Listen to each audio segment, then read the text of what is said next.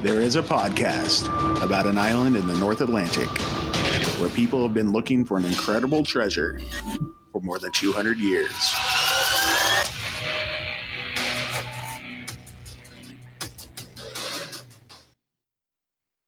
Hello and welcome back to Could It Be? An Oak Island podcast. We are your hosts, Deidre and Dustin White. Yes, we are. And here we are. What's up, everybody? Let's talk about some Oak Island. Yes. A little bit overdue, but we're here. But we're and here. We're going to be talking about Season 8, Episode 12, Digging Their Heels In. Let's see here. So, this episode aired exactly 2 weeks ago today, and we didn't have a regular episode of The Curse of Oak Island last week. That's why this kept getting pushed.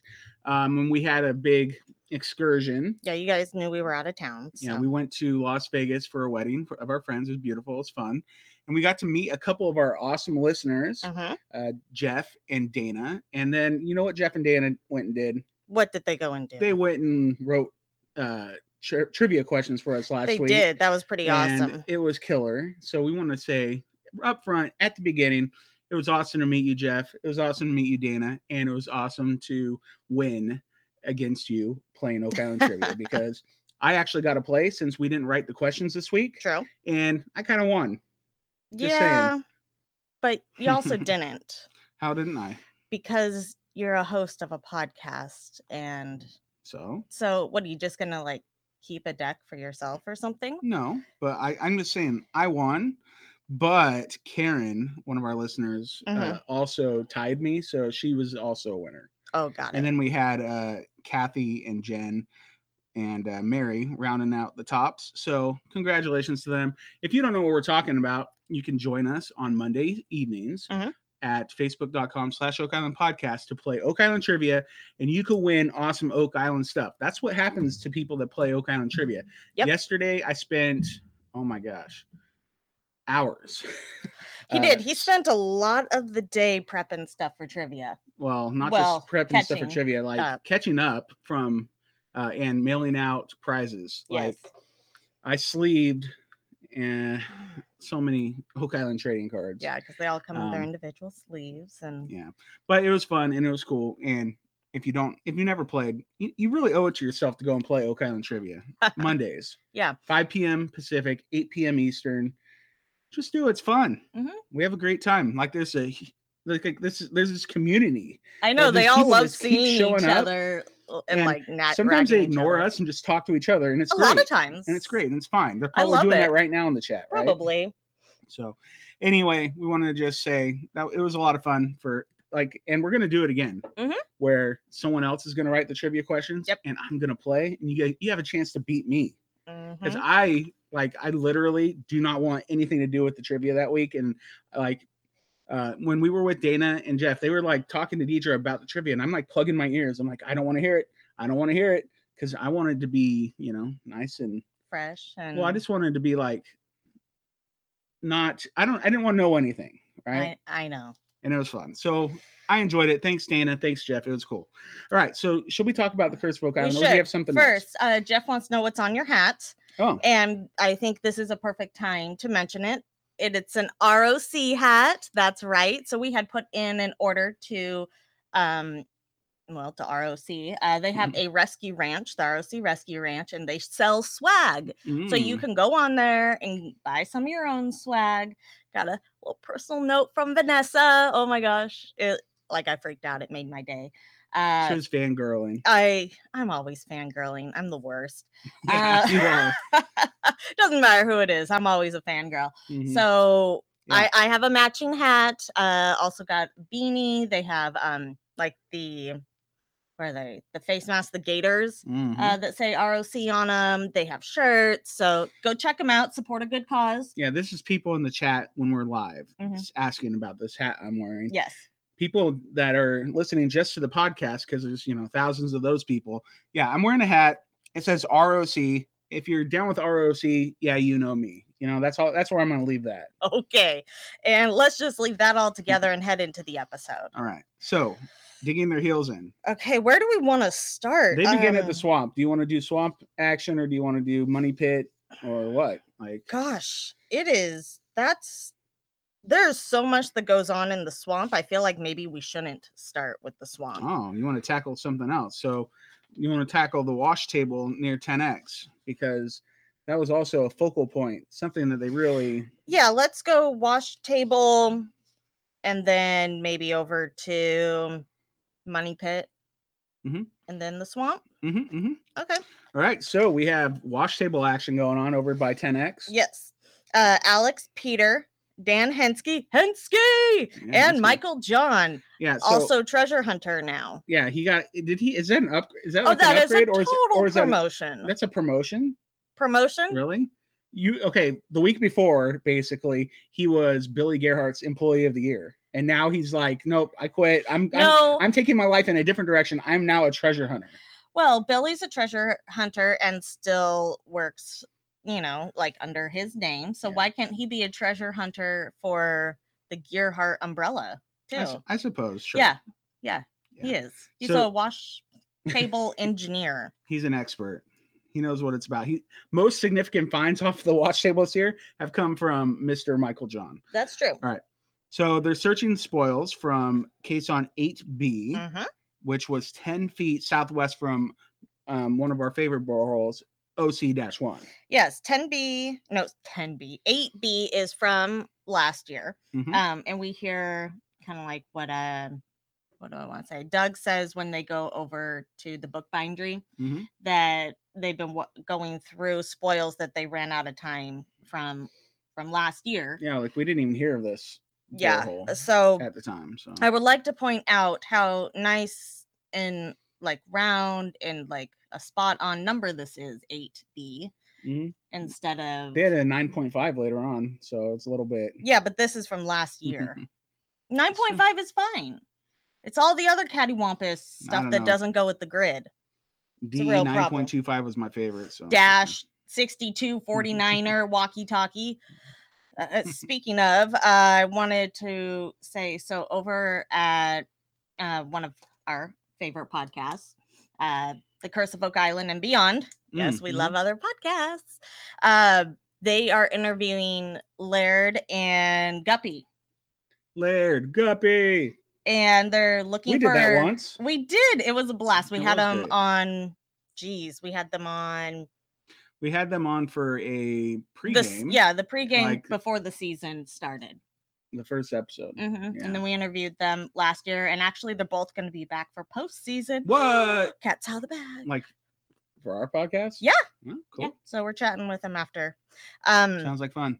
But I wanted to say that they were looking for questions, like in the group. They have a little thread going. How do you submit questions to them? Do you have their email?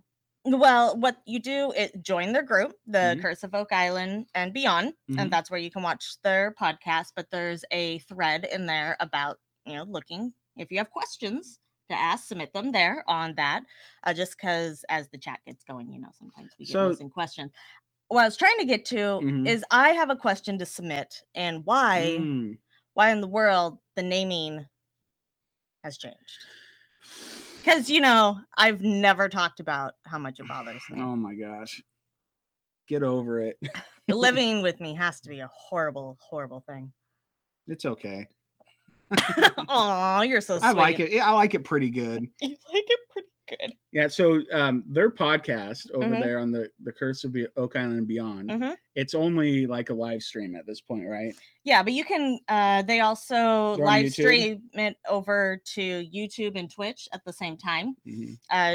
Jay Freeman, I forgot the numbers on there. Jeff, if you're here, throw the name in, or Linda. I want like actual podcasts. Can we get them to do like where I could download it and like over on iTunes and stuff? Yeah, I know they were talking about uploading it. We need that, guys. That'd be good. Stream. I like if you don't have time, we'll hook you up. I consume my podcast that way. All right, cool. Well, anyway, go there and participate. It'll be fun. All right, so back to carry on back to our podcast. Back to look in the chat. There's Jay something. Yeah. So Jay Freeman No, it's Jay Free. Jay Free 906. I believe that's on Twitch and on YouTube that you can find it for the live stream. So go find them. Give them some love. They're good people. All right, Alex, Peter, Dan Hensky, Michael John. We just Yes. okay. They're doing wash table stuff. They're finding 8B. stuff. They find some wood first, right? Yes. A little chunk of wood. Oh yeah. Hensky pulls it up and he says it, looks like a piece of planed wood. Yeah, so like it's been worked. He's got his tool. Yeah, his stick. Dan's stick. He's got his tool and he's like, oh, they're poking stuff. It didn't look like a bone this time. It looked more like a stick. Yeah, it looked very stick-like. Yeah. So then Alex, Lagina, our hero, like his sister's hero too, apparently. That's remember that? Yeah, when she blew up the giant superhero. That was pretty good. Anyway, he's out there looking. He finds something incredible. He does. He picks up what looks to be a big piece of leather and is like, whoa, what's this? Looks to be leather. And he hands it to Peter. Peter's like, yeah, it's definitely leather, dude. And he said, like Peter said, it kind of looks like something from a boot, like a heel, like a heel of a boot. And so, yeah, I mean, looks like okay. And then right after that, like literally, Dan Hensky pipes up and says, "Yeah, that looks like about 1400s." And it's like Dan Hensky. They give it to Dan. Yeah. Like, what do you think of that? Yeah, it looks like a piece of footwear, Yeah, I mean, it'd be something from like 1400s. And Alex laughs at him. Everybody would laugh at that, And Hensky's just thinking, looks like something from the 1400s to me. Dan Hensky's looking at it like, yeah, well, I'm carbon dating it right now, I know. The guy triangulates things in his head. He can carbon date in his head. Like, he has every superhero known to mankind. He's like, oh yeah, there's a sluice way over here. You want to know where this random shaft is? Let's take Laird Niven's advice and just ask Dan where the treasure is. Go stand there and we're gonna dig. That's what they should do, but whatevs. Because Dan's the man. Yeah, he sure is. So anyways, Alex laughs. We all know what comes later. Yeah, we'll get there. All right, so yeah, they bag it and it, tag it. And what did Alex say? Something like that could be a breakthrough. So could it be? Maybe. But the piece of leather Steve found definitely can't be, apparently. Yeah, so they're kind of done with that. But then should we go on to the end of the show where they date that, or? Yeah, we can. Why don't we do that? That kind of rolls together. So in the I guess we should do the field trip. Field trip. Yeah, field trip to the Dawson Print Shop in Halifax. We had Mr. Charles and Mr. Doug. Yes. Tag team on a field trip, and like literally, Doug's like, "Oh, I love this place," he's like, "I love."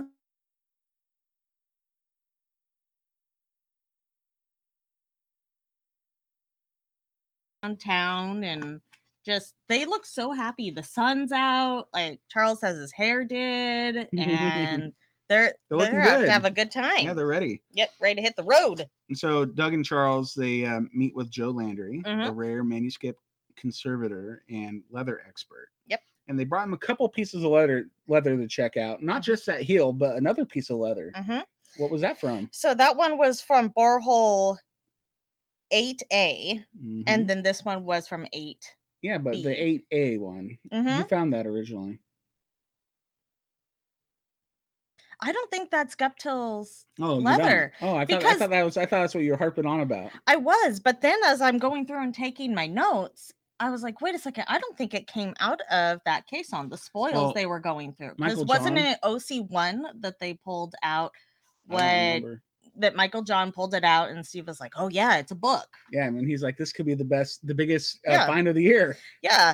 And then Laird came over and crushed his dreams. Exactly. And that's hurt your heart. It does. It really hurts my heart that Laird's this dream.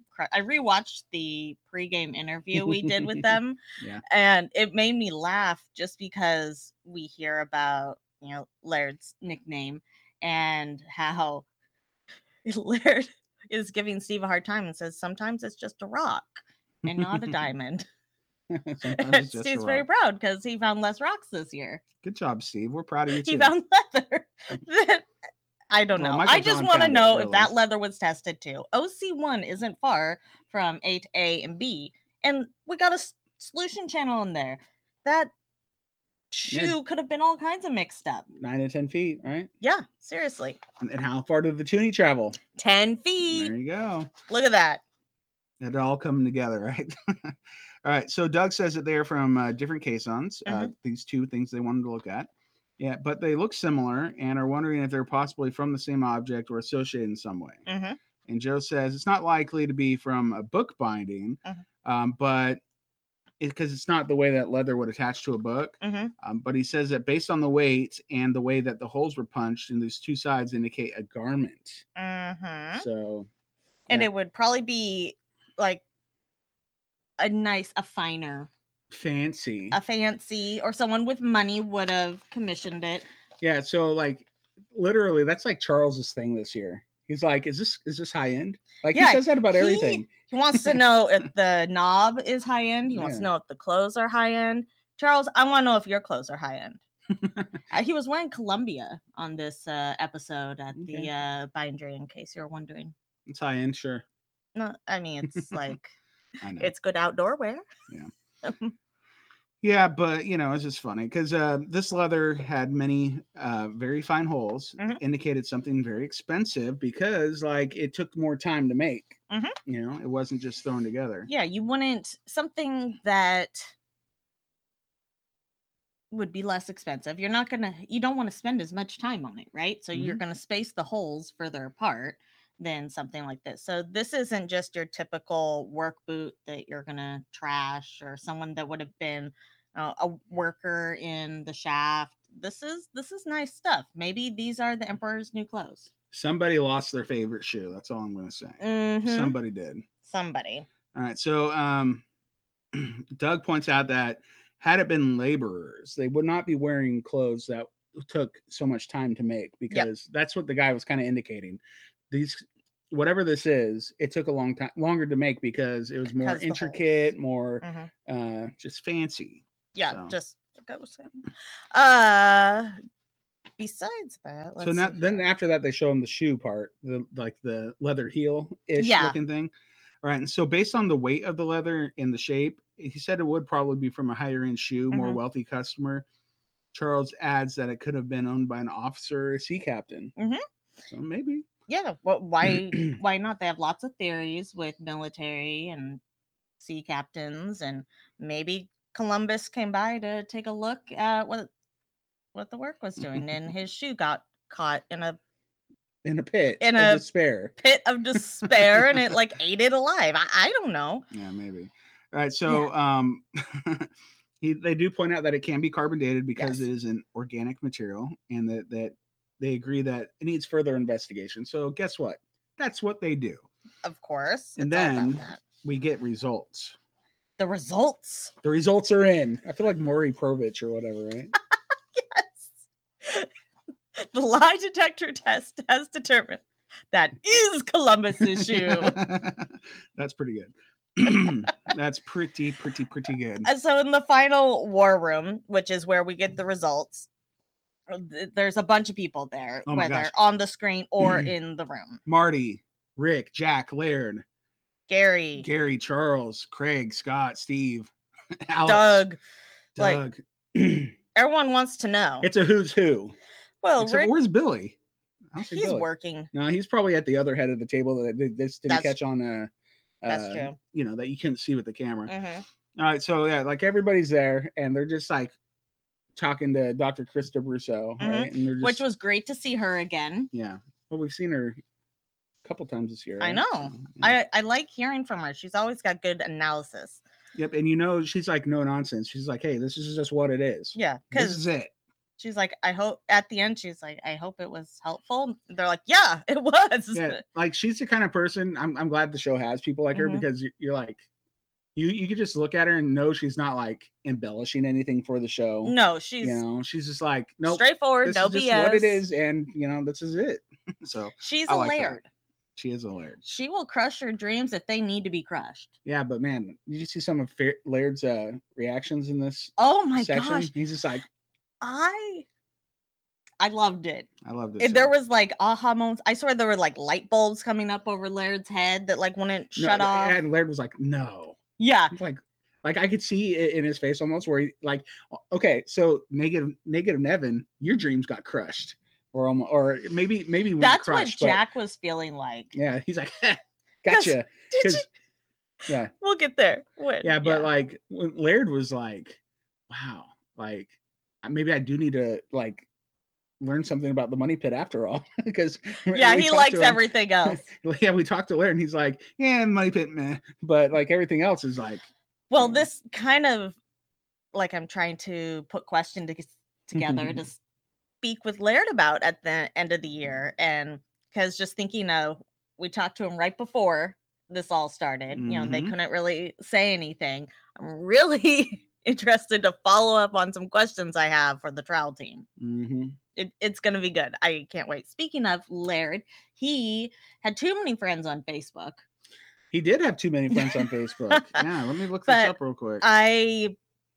He was like, okay, you have to convert to a page. But anyways, he made a page, and which is how we share our podcast via Facebook, because it's public to everybody. You can follow along, you can get the content. Yeah, you can like legit not even click like or follow on us and still be able to see our stuff. Yeah, absolutely. So, that's what Laird did. Yeah, he has a brand new Facebook page that you need to go out there and like. Please do. Because like legit, it's crazy. Oh man, he's sharing so much awesome stuff. Yeah, so it's called Oak Island Archaeology. Go check it out. Like it's crazy. Like he's posted so many pictures of like last year's stuff from the digs that they did out in Smith's Cove. And yeah, the last couple years, stuff we've never seen. We always see him walking around with the camera. Close-ups of the U-shaped structure, people. Yeah, like okay, I can't even like. Let me look through here. Oh, he shared this morning evidence that St. Kilda was inhabited 2,000 years ago. And it's like some other archaeological thing, because he shares more than just Oak Island archaeological stuff. It's amazing. Oh, it's seriously amazing. It's so well done. He's jumped in and just really gone for it and shared some really great stuff. He's, answering questions, and I think his goal is kind of to dispel any myths that are out there about archaeology. And it's great. It's a great way for, like, if you've got kids that are interested in archaeology, well, I mean, this is like the real stuff. It is. Like, what a great way to share. It's the good stuff. Yeah. So he has images that he posted from his first archaeological survey of Oak Island, so go check him out. Definitely worth a follow, worth a like. I like it. I like it. I'm cool. Be like me. I'm cool and I follow. Don't be like Dustin. Be like me. I'm way cooler than you. Okay. I think we actually had this discussion yesterday. Yeah. And it came out with I'm cooler. Okay. You probably are. Okay, so back to the war room. Back to the war room. Wait, you know who's really cool? Craig Tester. Oh my gosh. And I love his facial expressions when he's holding back like juicy information. Anytime he's getting ready to deliver dates, especially if they're just like wild, he gets this smirk. And he's like, guess what? He loves to deliver these. Yeah. They tee him up, right? They're like, Craig, we have. You know what's really funny? What? So, like, Marty has the paperwork right there. Yeah, later on shows, like, the dates and everything. But I know, like, deep down, I know that Craig says, you can't look at this until I give you this information. Because, like, their reaction's very genuine. They're like, yeah. What? Because Craig loves to deliver the shocker, And it's so good. He does a great job. They're like, okay, you have the spike or whatever it is. This time, the leather, right? Yeah. So, he is like, it's kind of sometimes it's a head scratcher or but he says in regards to the leather, there's two different time periods, but they're so close together and the gap's so small that it's basically one time period. It's like a couple years or something. So you're like, okay, so maybe it didn't happen during those 3 years. So if you push it all together, then you're looking at it being 95% sure that the dates are 1492 to 1662. What? Like, that's like insanity. That 1492 number is insanity. Insanity. And you know what? Henske's going, who's laughing now? Yeah, gotcha. Named it. Yeah. Carbon dated it in my head. Yeah. That guy. That's a Henske for you. I'd say so later on, or like in this episode, Gary does a full Drayton. Yeah. Well, Henske did a full Henske right there. Like that's all Dan Henske. Yeah. Dan the Man Henske. Yeah. The man, the myth, the legend. He is. Yeah. So Marty is shocked. Alex is shocked. Yeah. And then I'm looking at Deidre's notes, and she says, "I guess Dan Hanscurry was right." LOL. Yep, I guess so. Yeah. So Jack says this is overwhelming information, and Marty says, "I mean, Columbus could have been wearing the shoe." And he laughs, because he's not being serious, but he is. No, he's not. He is. He's because technically he could have been. No, he couldn't have been. Yes, he could have. Columbus didn't go that far north. Okay. You don't know that right now. I mean, Oak Island's an enigma wrapped in an anomaly or whatever. And we are literally changing North American history here. So you have no idea about Columbus's shoe and whether or not it's in the not bottom of the money pit anymore. It probably wasn't Columbus's shoe, but what well, I got it 95% sure it was. Okay, so Columbus didn't land on the mainland, Have you spoken to Columbus personally? Then no, I didn't think so. Okay, let's go on. Okay, carry on. All right, so you wrote here that Laird looks like he's about ready to fall off his chair. He does. He's shocked. Laird's at the head of the table, and I feel like Craig told him to sit there. Yeah. Because you need the shot. Probably. And so the late date, the 1662, that's still 140 some years prior to the discovery of the money pit. Why is this piece of leather 100 and what is it, 50 feet or something down in the money pit? Why? How? Why? So why? And they wouldn't have necessarily been burying something new, right? Okay. You're burying older things. So maybe it was 100 years old when they went to go bury it, but still, why?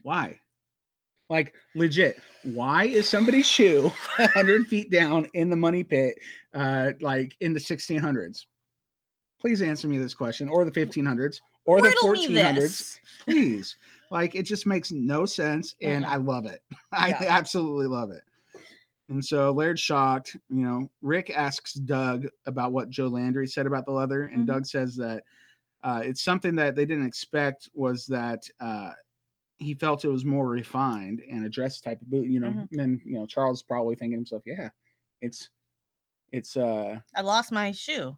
No. Charles is because I said it earlier, he's the one really wanting the high end stuff. Yeah, exactly.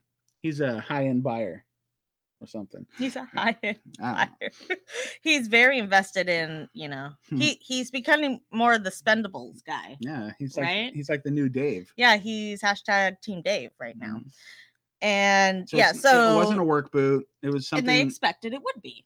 Yeah, well, you would expect it would be, because literally you look at who's digging these pits, it's not the guy that's in charge. So why is the guy in charge in a hole 150 feet deep? And why do you leave his shoe? Maybe they tricked him. Remember when Jack was digging his own grave over? Maybe they'll go back later and find Jack's shoe shoved in a hole down there because it got stuck. Maybe they tricked Columbus in the same way. They're just a little bit further. The scan says it's over there, and then he's a really eager digger, and he's like, "Rah." Columbus is not digging any holes. You don't know? Have you talked to Columbus? No, I didn't think so. Oh my gosh, yeah. So I win. Jack says to Laird, "Are you starting to believe there might be treasure here?" But he says it with this glee on his face, he won one against Laird. Yeah, he's gotcha. Are you starting to believe? He's like, gotcha. Yeah, it feels like a Peter Pan moment where he's like, "Do you believe?" And Laird's like, "Well, it's indisputable, right? You can't argue with the science, right?" Yeah.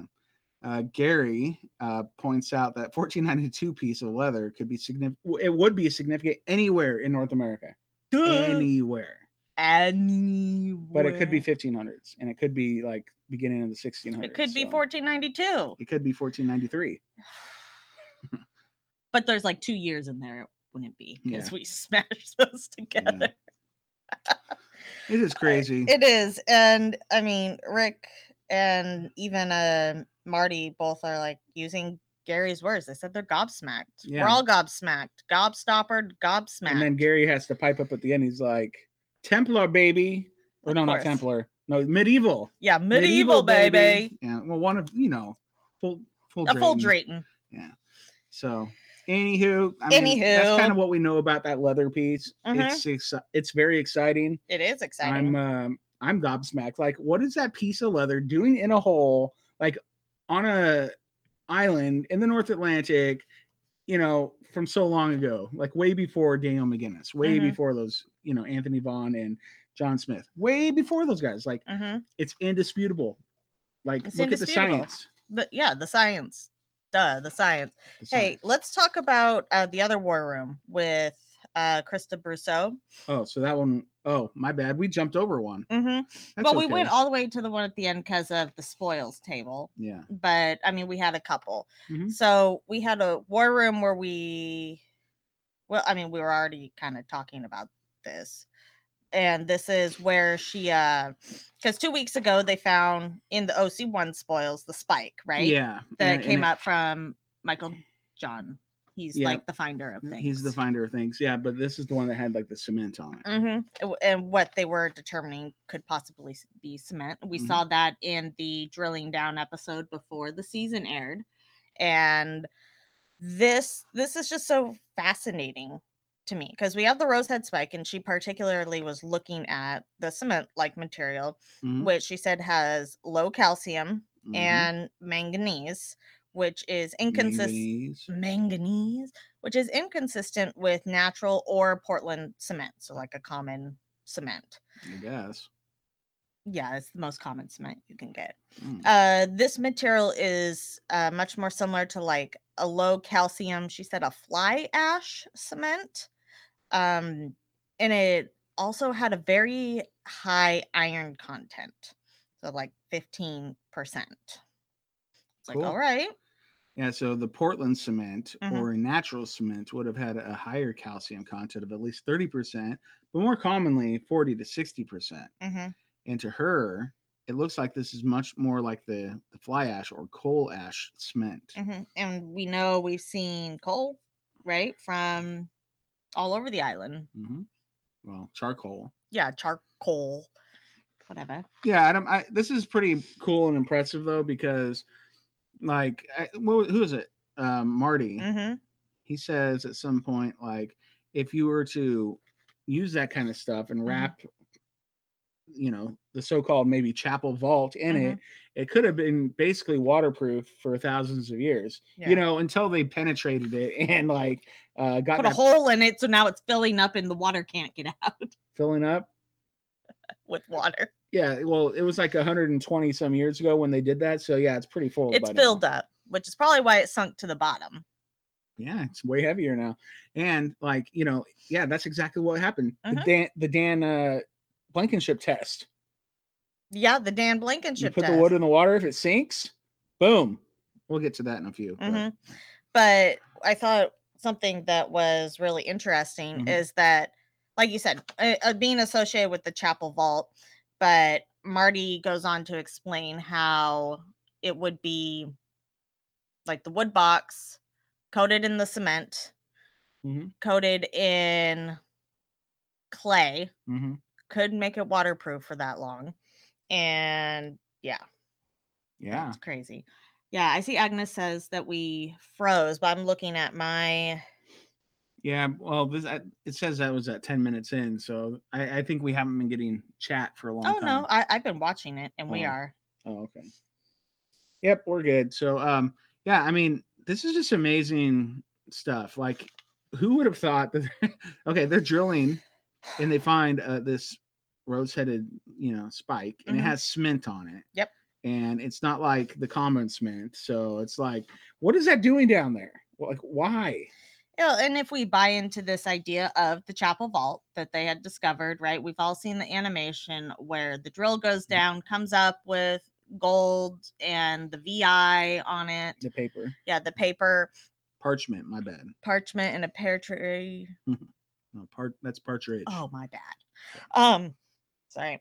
And this is kind of the first time we've seen any real evidence of that since the first discovery of it. I mean, they've been looking for this for a really long time.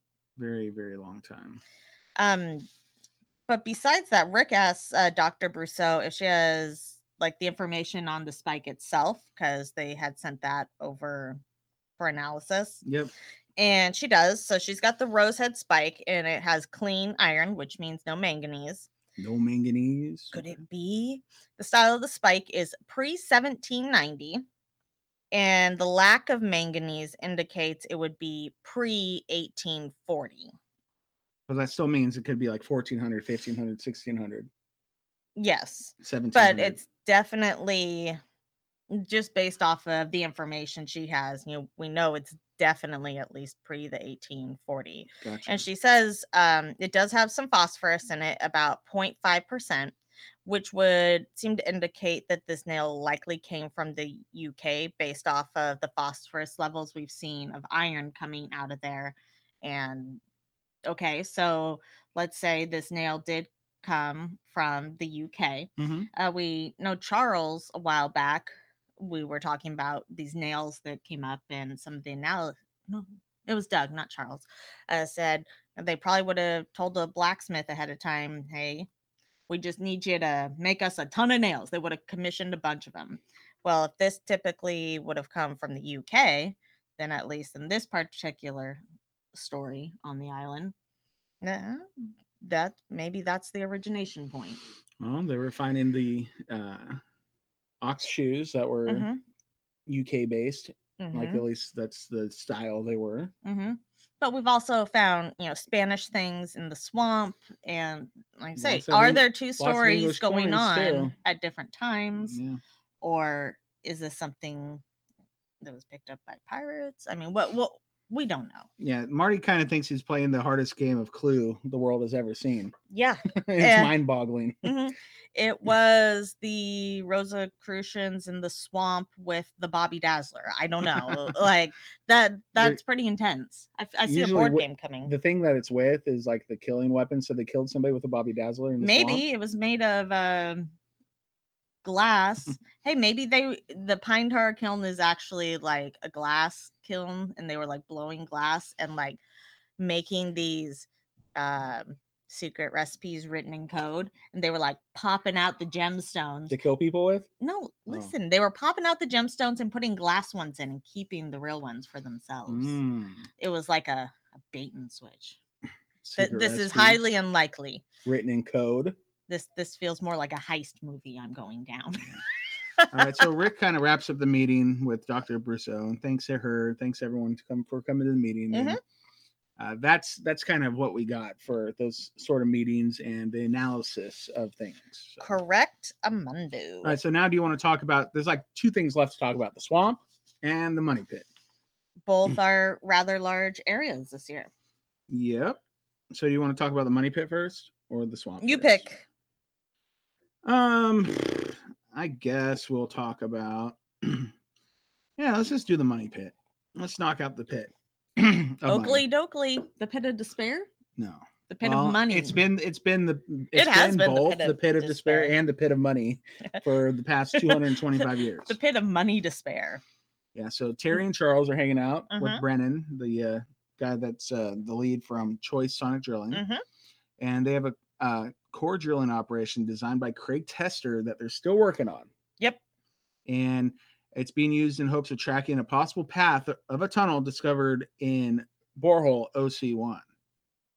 Brennan walks over and starts talking with Terry about what's going on because they see a bunch of wood suddenly. And it's like all over the table, like in the latest Choice sausage, right? Yep. Brennan asks if this is something substantial. And Terry's response is, it has all the appearance of a shaft in the area where we have no real records. So, it's an unknown shaft. Dun, dun, dun. Could it be? Yeah. I mean, it could be. So, Clotworthy chimes in and let us know they're in borehole C9, which is the one we saw at the preseason show. And so, get a little excitement there. And they've discovered a wooden shaft about 95 feet deep underground. Okay.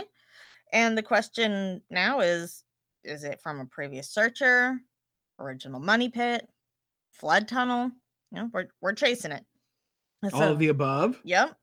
And Terry points... Probably not all the above. Probably not. It's like an intersection. Terry points out that this core, they have a solid section of shaft wall, which is pretty unusual. You don't usually drill straight down they got the lucky. wall. Yeah. which is good. Sometimes you need a little luck in treasure hunting. Rick and Craig show up to check things out, and Terry's showing them the piece that came up around 95 feet. And we can see some of it shaped. You know, it's been planed at about like a 45 degree. Oh, well, he's saying this piece would have been like 45 degrees to the run of the drill. So it would have been laying not 90. So that way compared to the drill. But I don't know where the drill is because the drill could have been walking. If you say so. I do say so, actually. So there's that. Yep. So they take the piece of wood, and Charles says, "Hey, let's do the Dan Blankenship test." And I'm like, Dan Blankenship test? He has a test named after him? I guess. And so, that was where Rick and Craig had come into, right? Mm-hmm. Yeah. So, Rick asks if they have a bucket, and so let's do the Dan Blankenship test. And if you drop the wood into the bucket, and if it sinks, Charles informs us that it is much older. Yes. If it floats, it's newer. If it floats your boat, it's new. Charles drops the wood in, and it sinks right down into the bottom. And he's like, "Yep, that's been in there a very long time." I meant to do some Googling as to why, but I'm assuming it has to do with the density and being under water and having that material in it. Well, if it's soaked up so much water over the centuries and there's nothing left, and there's no part that's untouched by water left, you know, it becomes one with the water. It becomes part of the solution channel, not the solution. The solution would just be give us the treasure. But yeah. So Craig is interested to see the rest of the sausage, and so they the next casing they bring up is between 98 feet and 108 feet, so 10-foot long sausage. And Rick finds a large chunk of wood in it, and Charles checks the entire section with his pinpointer metal detector. Toward one of the ends, like when he got to the end, he kind of hear him say, hear a beep, beep, beep, beep.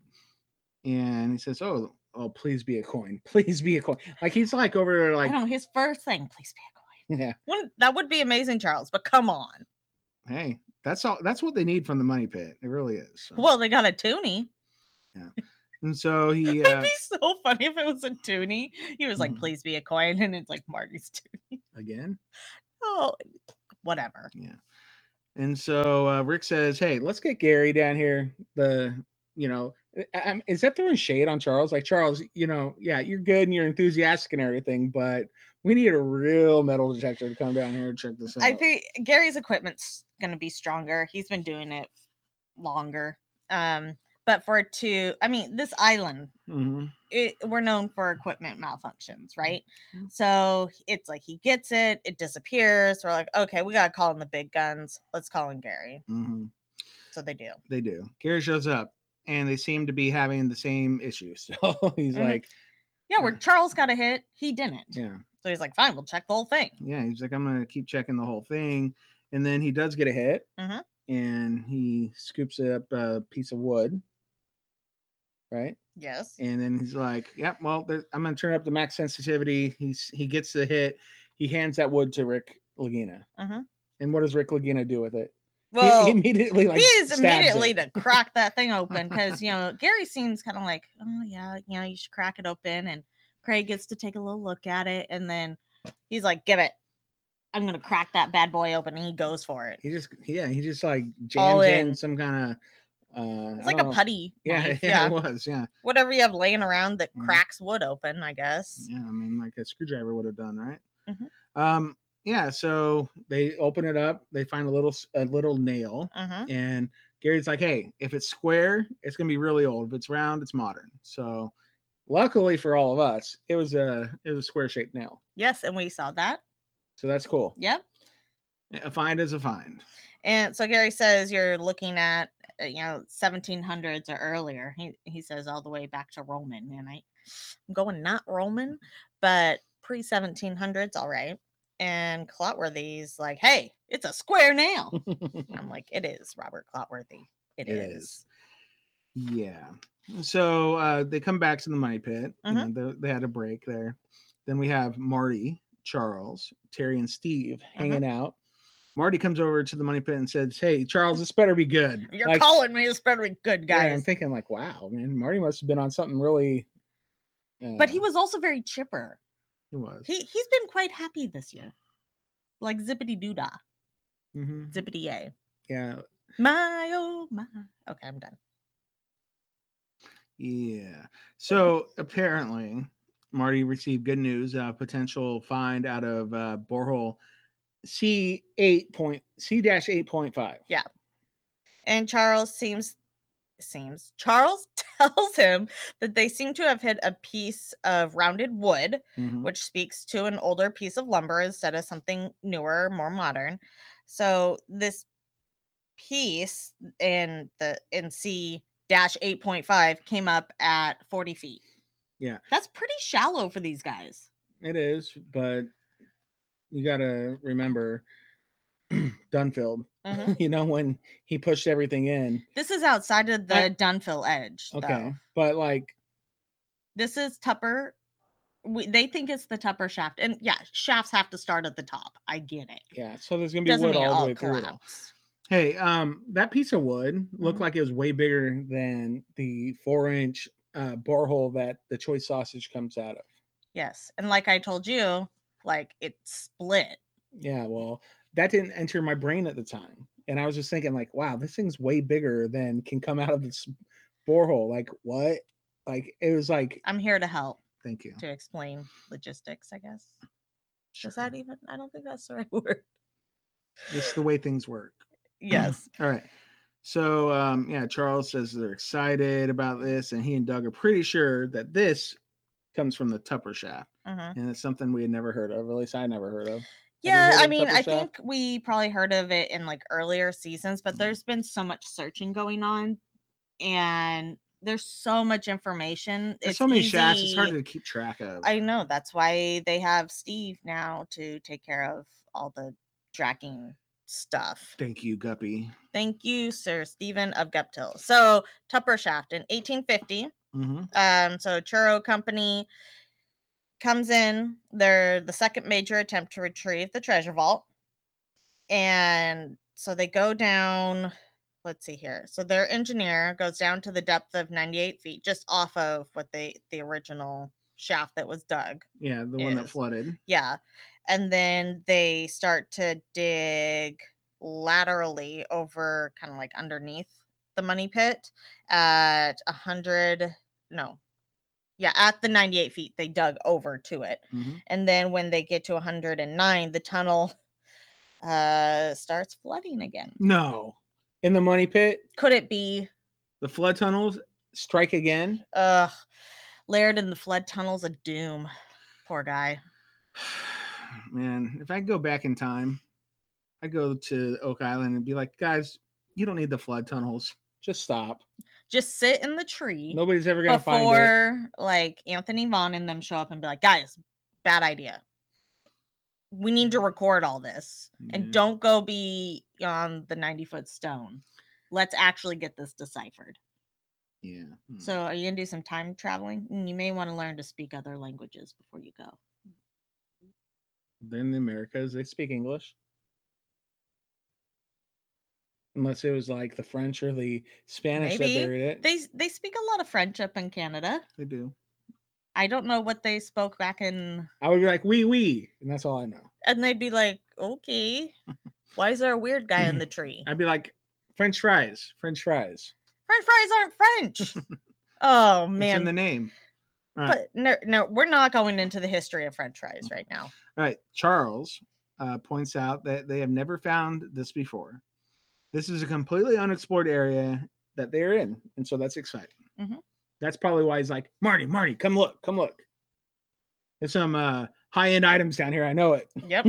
All the high-end items. All right. So Charles asks Marty, where do they go from here? Do they chase this or do they define the shaft more? And Marty says that they need to put the information that they have down, analyze it, kick it around with the team some more. And I think they just want to like leave that and move on, right? Yeah, they're like, let's put a pin in this, kick it around with the fellowship. We know where it is now. And then Marty wants to fish a doubloon out of there. And I say, yeah, Goonies. Man, But then imagine if you pulled out a doubloon out of there. You're like, oh, great. Now I have to match up where this key goes. No, not all doubloons have that, okay? All the ones involved in treasure hunts do. I guess. They do now. Probably not. They should do that with Marty's toonie, like punch some holes in it. Actually, I'm pretty sure that's defacing money, so. Yeah, Canadian government might not appreciate Yeah, that. probably not. Okay, so that was that part of the money pit. What else do we got? Was that it? The money pit? No, we had one over here. That's 3. On my page 1 I have. Oh, we already talked about that, I guess. Yep, let's go to the swamp. Hey, wow, that was quick. Yeah, well, so this is like actually from the beginning of the episode. We got Billy, Gary, Rick, Craig, Aaron, Liz, Miriam, all hanging out in the swamp. Yeah, because doing the work that needs to be done. Intense this year. Yeah, Billy's digging. Can you dig it? Yeah, Billy can. Yeah, Billy can. All right, and so Craig and Rick are talking about digging along the stone feature, see where it continues. And Clotworthy calls it a stone pathway leading into the uplands. We agree, Clotworthy. Yeah. We agree. All right, so now we like legit get to hear really Liz's voice for the real first time. Yeah, she gets a mini Liz moment. Yeah, that's great. And so Liz Michaels, she's explaining to Rick that this area where there's a dip in the pathway, how to start excavating in that section. Liz tells Rick that they want to leave in place any rocks larger than a softball and just clean out the dirt from in between. Yeah. So her first like real moment is getting to boss Rick around. That's pretty cool. Get a boss around the boss. Boss the boss. Because like, okay, Marty Lagina and Craig Tester, they're the money guys and they're the science guys. And they're like the bosses, right? Yes. But like really, Rick's like the real boss because it's his baby. Yeah, what were we watching? We were just watching something the other day where it was like from a couple of years ago where they were talking about digging Gal 1. Remember? Oh yeah. And then like Marty's like, I don't really want to do anything else. And then Rick's like, no, we need to do this. And then that's right. Craig was on the phone and he's like, I'll put in the money to do it because Marty's talking about the budget. And Craig's like, I'll put in more. And Rick's yes. Yeah, and Rick's like, that's right, you will. I got you guys. So then Rick like totally like goes for the heart for Marty, and because Marty's saying, will you have regrets if we don't do this? He's like, yes, I will. Yes, I will. He's like, okay, big brother, I'll throw some more money at it. What were you watching? We were just, it was one of the like best moments or something. Yeah. And what a gal. Gal 1. Their mom was quite a gal, apparently. That's what Rick said. Yes. All right, so back to the swamp. Yeah, back to the swamp. Yeah, so I mean, I guess Rick gets to work at that point. Yeah, so he sits down, he gets to work, you know. He's Rick like, I gotta move stuff along here. Yeah, but Rick does say, like, I think in his, like, he doesn't say this outright, but he's like, man, it's a little bummer that we have to do things like the archaeology way. But he does say it outright. But it's really cool that they're so interested.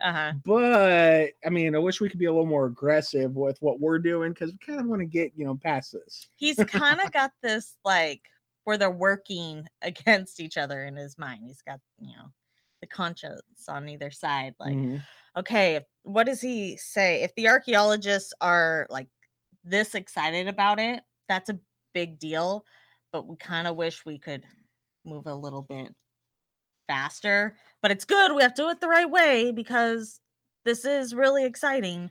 If they're excited, that means me more excited, but like he's like, come on, let's go a little faster, people. But right, like, so bring in more archaeologists, more trowels. Maybe we should just send them a box of trowels to start the season this next year. Good idea. If they open up the borders, I'll just show up with trowels. That's fine. I'll pack my suitcase with trowels, 50 pounds of trowels. Okay. All right. Think they'll let me stay? I keep angling for them to hire me this next year. I'm working on it. Okay. That's all I got. You think I'm crazy. I know you are. Aw, right, jeez. So Gary is out there too, if you didn't know. Yes. And he's walking past them over the spoils pile and something catches his eye and he's like, oh, that looks out of place. Yeah. And so he picks it up and he's like, "Oh, there's an old piece of glass here. It's old, all right. Looks very old, and it's not clear. It's like it's clearish, but it's like it looks old, like super old. Yeah. Yeah. And so he scoops it up and he's over there and he wants to show it to Rick and yells Craig. at Rick. Yeah. And so yeah, and he says that like if you're looking at this piece of glass, like it's thicker on one end and kind of like tapers away, like it gets much smaller on one of the other the other end of it. And he says that it's very indicative of like what do they call it? The Dutch onion. Yeah, so bottles? Old pirate bottles, as he says, or Dutch onion bowls. It's got the iridescence in it. Craig points out the bubbles in it because it's hand blown. He takes it and like immediately looks at it and says, points it up at the sun. Yeah, like he's gonna like he's got to analyze it. He's channeling Henschke right now. Yes. Where's Henschke when you need him? He could have dated that. Densky's like, oh, I lost that back in. Oh, sorry, I lost 400 years ago. I lost my wait, that's Charles. Rum bottle. That's Charles. That's Charles. That's right. Clockworthy gets excited about a potential pirate bottle, and 1700s ish. Yep, which makes sense. In Pirates of the Caribbean, where Johnny Depp's walking around going yo ho, and he says something about the rum. Yeah. And he asks, but why is the rum gone? And he's holding a bottle. Yeah. And you see Keira Knightley like throwing the rum in. It's all in Dutch onion bottles. So if you want to know what they look like, at least in Hollywood, there you go. Go watch one of our favorites, The Pirates of the Caribbean. That's like our number one. That's one of our go-tos. Yeah. At least it used to be. It's not so much anymore. Yeah, it's been a while. Maybe we should fix that. Yeah. All right. So then they kind of leave the swamp, at least on the show, but then they do come back, and wow, it's a long way until they come back. Yeah, we already talked about all that other stuff though. Yeah, when they come back, we have Rick, Craig, Billy, Gary, and they're joined by Spooner, the Swamp Doctor, and he's like legit official, the Swamp Doctor now. Yeah, according to Steve. Yes, Steve Guptill. Steve called him out like on Facebook as the Swamp Doctor, and so I just want to say, like, we coined that, so you're welcome, world. But did we? We did for us, at least. Like we didn't hear it anywhere else, but maybe I think everybody probably yelled Swamp Doctor. Yeah, Swampstiltskin didn't really catch on. I don't like it, and I'm guessing he didn't. But I really want him on the show. It's a work in progress. Hopefully, we'll see. All right, so Spooner points out that in his mind, The Rock isn't going to continue on forever. ROC. Makes sense. ROC, what, right there? Mm-hmm. No, ROCK. Oh, got it. He suggests cutting into the soil and digging a trench, scrape it across. Let's see where this ends. Let's see where it turns. Let's see where it bends. All right. Just around the rock bend. They look once more. Yes. And so they get Billy, the guy, the man, the digger to cut some trenches. They take some peeks and they're like, oh, look, there it is. It's still continuing this way. And then that's where Deidre, she's been harping on this all year. And it's fine. I don't harp on things. She harps on this like the past few episodes of our podcast about the drilling down that was on before the season, and how Spooner was on that drilling down saying, yeah, it's like we found something that's at least 200 or 300 feet long. Yeah, and it goes to things. Yeah. And so it's getting longer, guys. Yeah, like we're seeing that happen now. Yep. So pretty cool. So Rick says that they go that direction, and if they don't see it, they'll go the other direction, going downhill, and see what they get. But Billy, he just finds it like right away. Because Billy's the man. Yeah, Gary starts to scan the spoils that Billy's kind of digging out. I don't think he finds anything. But Billy's just digging trenches, and he's finding lots of rocks and boulders. And Spooner is intrigued and says that he thinks that they are onto something, so he wants to clean it off and take a look. So, and he jumps in the trench. As Swamp Doctors do. As Swamp Doctors do. And they're seeing... wait a second. You said Gary's metal detecting. Okay, once we get down the trench. Okay, so he points out. Okay, Swamp Doctor points out that where all the rocks are at the bottom, we're not seeing like the sea horizon, but it's soil instead. And the rocks are nicely fitted together, which is all a good sign, right? So far as he's concerned, something is built there. Yeah. And it's running along the eastern edge of the swamp. So we're taking a hard turn, right? We're not headed to the money pit. Yeah, and that's So where are we going? Pine Tar Kiln? Maybe something we don't know about yet. It's hard to know. This is crazy. Like the people that built it, did they cover it up? That's what I want to know. I want to know who covered it up. Well, and that's something Marty says. I think it's Marty says later that they put in all this work, but then to go through all the effort of covering it up. It's crazy. Yeah, like that's so much effort to cover this whole thing back up. Not with just like 6 inches of dirt. It's like feet. Like it was like a monumental task. So yeah, well, and they could have been bringing down spoils from digging out the money pit, especially if they have oxen to carry it, and bringing it downhill and covering this stuff up. It's very possible. But back to the metal detecting part. So Gary does find something. He does eventually get a hit. And he found something kind of strange looking. Like they showed it to us and we're like, I didn't know what it could be. I mean, but Gary says like a lever. A possible key. Yeah. Is it Rick that says initially, or Gary says it initially looked like a key? And as Rick's kind of cleaning up, he said it doesn't really look like a key anymore. And it's got a square hole, like Gary says, and looks like maybe off of a latch or something. Yeah, I don't know. It kind of looked like like a ratchet, kind of like maybe like an early form of that, and it was just like one specific size. You stick it in, you have something else connected to it, and you start turning it. That's what it looked like to me. Well, and he talks about it being a keg key or a cask key, or I was also thinking about, so he pulls up the lock out of the swamp in the next episode. We see that on the next time on. And I mean, I used to have a trunk, and you know how, so if you have a key that you're going to stick in, like a skeleton style or whatever, and you're going to stick the key in, and it's square, and it's going to rotate it to open it. Okay. Well, that's what keys do. Yeah. But over that open lock area, you'd have a flap that comes down over it, over on the trunk. And it kind of looked like shaped something like that, where You're talking about the next time on? Yeah. Yeah. We're not there yet. Duh. But I'm just saying that this cask key to me kind of looks like one of those flaps that would go over like one of the locks on a trunk or something. Yeah. But I don't know. I mean, if he thinks it looks like something that would keep a cask shut or a barrel or... For years and years, I've been looking for a cask key. Yeah, but not this kind. Yeah, a little bit different, I guess. Yes. Watch Expedition Unknown if you don't know what we're talking about. Yes. Yeah. So, yeah, Gary just notes that it looks old and that it is a nice square hole, but it's crudely made.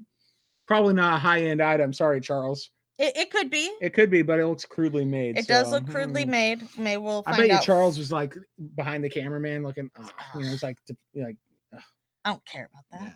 Yeah. He's like, is there something shiny nearby? All right, so then Rick asks if the road is connected to the treasure story, and Craig is pretty quick to jump in and says that he has to believe that it is. So. And Craig, man, I'd love to talk to that guy. He just says, think about the amount of people you would have to do this work, the massive amount of time, the resources, like we said, the people. He says and just think about the time periods. What are the chances of two massive things going on at the same time on Oak Island? This so-called uninhabited island until the mid 1700s or whatever. It's just like, if there were two massive things going on, they're definitely at different time periods, or they're part of the same story going on at different time periods, or these are happening at the same time period. Especially for these two things to be so close together, it's one of those, they're debating whether or not that part of the stone pathway is connected to the other part, right? And well, I think with Steve's helpful information, says it very well could be. I think we're going to need the swamp doctor to date some stuff and tell us. Yep. There's a lot of work that needs to be done. Well, and it's kind of crazy that the swamp doctor's like not like actually working in the swamp at this point. Like they got him out of the swamp. Nearby. He's very close by. I mean, he's in the swamp. Yeah, so they're kind of realizing that this is kind of like the same road, curving and going off in a different direction. Gary chimes in and says, "Let's hope this is an off ramp to treasure." Everybody giggles because we know that Gary, he's good at kind of breaking that tension. He does, and we love him for it. All right, so the next day we have another scene there with Rick, Craig, Billy, Gary. You know, the usual cast of characters. And Billy is clearing the way as they follow the rest of the stone pathway. Right away before he even gets to digging, though, he points out what could be a large flat stone near the surface. Eagle Eye Billy. I was thinking the same thing. I'm like, man, I bet you his vision's like 2010. Yeah, it's insane. Yeah. If he has like contacts or had corrective lenses, I would be shocked. There's no way. I bet you he's got laser vision. Yeah, and then but Rick's like, yeah, actually, I see that, but we've got a feature, we got to follow it. You know, they've got so many shiny objects they could go digging at, but it's like, okay, so let's follow this. Billy agrees. Let's just follow the feature. And as he's digging, it changes to black dirt, which is a good sign, right? And Craig asks Billy to poke in it in this trench, right? Because it seems like they're getting closer to potential rock with his scoop. And I just laughed. Like I had to pause and laugh because Billy poking it is more like hitting it with Thor's hammer or Hulk's fist. He's like, yeah, let's yeah, there's a rock there. That's pretty funny. With the Craig scoop. Yeah, you saying that actually reminds me of this YouTube channel that I like to watch. The they're called How Ridiculous, and they drop things onto things, and so like they like to drop like anvils onto like trampolines, like from like I think like 300 feet high or something, or 150 feet. I don't remember, but they drop stuff onto these trampolines or into swimming pools or but they like drop Thor's hammer. Like they have like a Thor's hammer that weighs like, I don't know, like 200 pounds. And they drop it onto this like watermelons and stuff.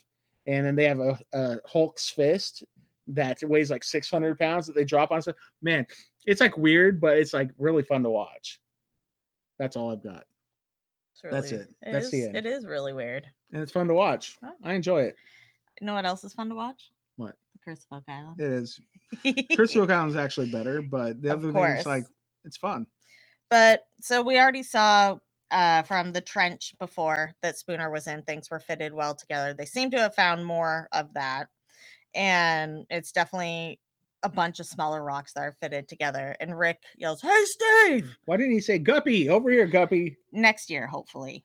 I mean, we didn't get Guppy to the masses soon enough. Yeah. Well, it's out there now. It's out there now. It's out there now. It's Guptil guaranteed. And he's about to give a Guptil guarantee here. I can't wait. Like, wouldn't it be so cool if next season, like, you just hear Laird saying, "Hey, Guppy, get over here. I need to talk to you." I want someone to yell, "Hearts for Scott." Oh, man, that'd be hilarious. Please. Oh, man. So, anyways, Rick yells, "Hey, Steve!" And Steve comes running with the prison pole of truth. And Rick wants to know if the elevation where Miriam and Aaron are working, which is at the swamp stone pathway that, you know, they're clearing out, and where they're at with the new smaller stones, to see if the two locations are indeed like the same elevation, because it seems like they're different from where they're at. Steve's like, "Okay, I can do that, no problem." And he's like, click, click. Takes a couple little shots, boop, boop, boop, boop. And it makes that sound. Didn't he say his old one made some kind of weird sound, and he got a quiet one this year? Yep. because the cameraman hated his other Yeah, equipment. that's right. The cameraman hated it. Because it would make, you know, why are they hating on the prison pole of truth when Gary's is always like beep beep beep? No, and it's like when he turns on, boop, boop, boop, boop, boop, boop, boop, right? Whatever. Exactly. Yeah. But whatevs. Steve says they are indeed the same level, which is 2 feet above sea level. Okay. Well, I'm kind of surprised because I thought they were at definitely different elevations, but well, do not question Steve's measurements, okay? do not question the science. Yeah. What does Laird say? You can't. It's indisputable. Yeah, you can't. Yeah, absolutely not. Yep. So I don't know. That's kind of the end of the episode, but you know, I don't know if they'll say Guppy or Guptil guarantee or we will. Or what he was the other one? Guptil guarantees they're the same level. Yeah, I know, but like, what was the other thing? Guptil groupies. No, like any of that stuff's not going to show up on the show because the show, I think they deep down love us, but they're not going to show our stuff on the show. Oh goodness, no. When we watched the Dave Blankenship drilling down, like Dave was like showing all this cool stuff that fans are giving him, and we're like waiting. We're like, please. Are they going to show the trading cards? Yeah. And I mean, Dave showed the trading cards to Maddie. He's like, "Hey, look at this." But then the Prometheus is like, "Yeah, we can't show that on TV. Sorry, guys. They're just too awesome." Well, like Robert Clotworthy, he showed them to Maddie during their interview, and I was like, "They're talking about us! Look!" Yeah, I freaked pretty good out maybe a lot. Yeah, that was pretty fun. It's a real problem. All right, so next time on The Curse of Oak Island. So we have 2 previews. We have the one that comes on directly after Let me read that one because I saw that one. I didn't see the new one. Okay, and then I'm just going to say what the other one is. So the other one was most recently uploaded to the History Channel, and usually they do like a sneak peek preview a couple days before, and that's what the second one is. So Carry on. All right, so we have Billy. He says, "Get ready for a Bobby Dazzler, Gary." And I'm like, "Oh snap!" Well, if Billy's saying that, he saw something. All right, so Gary pulls a giant eye bolt out of the swamp. Like it's big. It's huge. This is the key to the causeway. You know, that might not be a Gary, Bobby Dazzler, but it's definitely a Billy Bobby Dazzler. It's a Billy Dazzler. That's what it should be called. The Billy Dazzler. It's a Billy Dazzler. You know, it's kind of like the oh man, I can't remember what they're called now. What? Carry on. Okay. So then we see the money pit area. We hear someone yell 28. Then Terry yells wood at 24. And Scott says wood at 30. No, it's just kidding. He says, "This is what we want to see." Scott looks excited. I wanted to point that out. If Scott looks excited, that guy's never excited. This is a big deal. This is a step above Laird being excited. It is because like literally they gave so Billy had one day off this year, right? And there was a day when they had Scott get in there and do the excavating. Yeah, over at the snake spoils. The serpent mound, right? Yeah. And so like even like getting to replace or substitute for Billy, that would give me the biggest smile I've ever had. But Steve was just like, Scott was just like, yeah, it's just, yeah.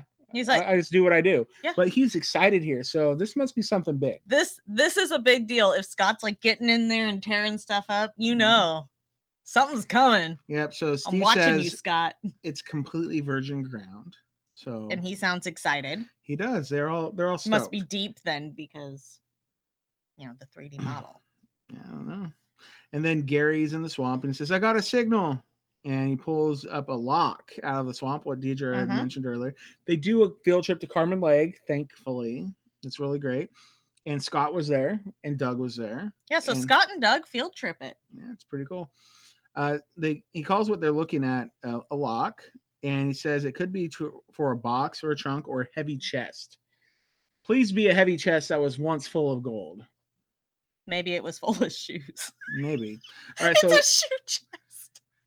Columbus's like lost shoe chest. Yeah, or it goes to like a hat box or something. Oh man. All right, so the second preview. Yes, which is the one I guess I will talk about. So we see Tom Nolan and Rick talking. Tom says, "Got to get some answers," and they're in the swamp. So naturally, I want to Tom, I want to know if the hydraulic got fixed over on the digging location. Remember? Oh yeah. We haven't gone back there. Yeah, because they're like, it's on back order. It's on back we'll get to it next year. Amazon's taken a while to get it. Okay. And then we hear this is not something that should be in the swamp. And I'm like pausing it, trying to see. Maybe it's an axe head. It kind of looks rounded. Wow, it's like the 7th one this year. Yeah, and I'm like, wait a second. I can't tell if this is like a decorative piece or an axe head or what. I'm not sure. Marty says, as he's talking to Craig in the war room, I'm so sick of finding wood. Wow. Wow. That's echoing a lot of people online. Yeah. And they just need to get over it. Sorry, people online. Like, it's, you get what you get. And what they find is what they find. You don't find treasure every single day. Just saying. No, Go ahead. Called treasure hunting, not treasure finding. Yeah, you can't find interesting things every moment of every day. Interesting. You just can't find spendables every day. Well, yeah. Right. Carmen says that this is a higher end lock. Ooh. That's gonna get Charles excited. And then Gary, we see a shot of Gary pulling the lock out of the swamp. And then also Gary pulling the giant like ring bolt eye bolt thing out and says, now this is a piece of Oak Island history. Yep, and that's the thing that we saw Maddie Blake get presented from Billy. It's huge. Yeah. Would you feel like that's like almost a coronation? Like if you're the one receiving that from Billy, you'd be like, oh my gosh, I'm like royalty suddenly. Yeah, like I said, it looked like Key of the Causeway to me, but I would feel like royalty. Man, I wouldn't want to get hit with that thing though. Ow! Who's hitting people with that thing? Well, I mean, I just see like getting dubbed, and then like you're like, oh, it's too heavy, and maybe you can't get it over the head, and instead you get smacked alongside the head. Damn. Yeah. No, I think that's what happened. Like you've seen the skull in the water. Yeah, but they're buff. Like they're fine. They're all buff. They have to take the test whether or not they can knight someone with a ring bolt. Sure. That is your whether or not you can work on the island. That's part of the test. Sure. It is now. And that was it. That's the end of the episode. And it was a fun one. And it was a good one. And hopefully the next podcast we do won't take quite so long to get to you. We have to stop saying that because then we curse ourselves and it happens like this. It's the curse of the Oak Island podcast. Could it be? Yeah. We do have pregame tonight. We do. 5 p.m. Pacific. Yes. 8 p.m. Eastern. We will be here live. Don't miss it. You don't want to. Come hang out with us. It'll be fun. Yeah, it'll be a good time. Other things we need to take care of. Clot-worthy moment. Ooh. So we did have a vote from the last time. We did. And there was a winner. Yes. So we had Billy's beam versus the other beam. Okay. Okay. You want to know which one won? Well, I could probably guess. Well, I could guess too, but I have the actual answers. All right, let's hear it. Looks like you have to hold the button down. Oh, do I? A wooden beam discovered next to the stone pathway? Could they be connected? Or has Billy Gerhardt just found a different man-made structure? Or has Billy Gerhardt just found a different man-made structure? Yes, it's Billy's beam. It wins. Billy's beam. Congratulations to Billy's beam. You're the Clotworthy champ of the week. You're the Clotworthy champ of the week. Wow. Yeah. And so Deidre's not wearing her headphones right now, so she can't hear what's going on. So I have to tell her when the clips are done. So this is going to be who's up against each other for Clotworthy moment of the week for this week. Yes. Or for actually last week. 2 weeks ago. All right. Way to really point out our faults right now. Yeah, it's fine. We have a lot going on in our lives, just saying. Okay. And it's not that big of a deal. Like I used to think it was way bigger of a deal, but I don't hear very many people like complaining. They're just like, you'll get to it when you get to it. I know. You guys are too sweet. You're too nice to us. We heart them. We heart you. All right, so let's hear what is this week's Clotworthy moments. Go ahead. You have to hold it down. A possible boot heel found in the spoils of borehole 8B. That's it. You did it twice. Oops. All right, so a boot heel. A boot heel? A boot heel. Here, I'm going to press it this time so that I can. Thank you. It's Henske's boot. That's why I wanted. I thought it was. Oh yeah, it's Columbus's boot. Yeah. In 1492, Columbus lost his favorite shoe, says Susan. Yeah, and maybe it came across in a trunk with a lock on it. Maybe. All right. So that is up against The Stone Pathway. Oh, that was it. The Yeah, it was Stone Pathway. Could it be? Wow. That's I so like it's the a Stone heel, that's the boot versus the pathway. Because these boots were made for walking. Yeah. And you can vote for your favorite Clotworthy moment of the week over Yes. on Facebook or Twitter. So facebook.com/Oak Island Podcast Correct. is where you can find us. And then we have a group section. Click on groups. You'll find the curse or the Could It Be Oak Island group. That's where you can vote for the Clotworthy moment. I should probably do that today. And maybe we could vote on it for a day or two. Yep. Yeah, so go there, and you can also go to twitter.com/Oak Island Pod, and you can find us there and vote. So vote. You can always, not to vote, but just because you want to, you can email us or you can find us on Instagram. So on Instagram, we're at Oak Island Podcast. Our email is oakislandpodcast@gmail.com. And if you want to be cool, if you want to be like Marty Lagina, who once called us, he did, and left us a voicemail. Like, we'd really like some voicemails, so stop being scared and give us a call. It will be fun, and it will be a good time. Just ask us about whatever, like Oak Island, or don't ask us. Just say hi about treasure hunting, about whatever. So anyway, you can call us. Our Oak Island Podcast voicemail hotline is 360-836-4549. And don't be scared. You can do it. It'll be fine. It'll be a good time. Fun. Marty Lagina did it. You can do it. If Marty can do it, you can do it. Yeah. All right. So I think that's everything. Do we have anything else we need to add? I just wanted. Okay, we already talked about tonight. We have pregame. The Curse of Oak Island and Beyond podcast. We already told you guys to go join their group because Laird and Steve are going to be on their show on Saturday. Nice. And if you want to submit a question, make sure to do that. Cool. So that's the Curse of Oak Island and Beyond on Facebook. Go find them. Yep. All right. That's a group, not a page. You're looking for their group. Hey, join our group too. It's a good time. Yeah. We all like to hang out. We don't promote our group very much. No, we should. It's called Could It Be? A Curse of Oak Island group. And we're there, and we like to share fun things. It's super casual, guys, and we all have a good time. Kumbaya or whatever. Yeah. I think I'm tired.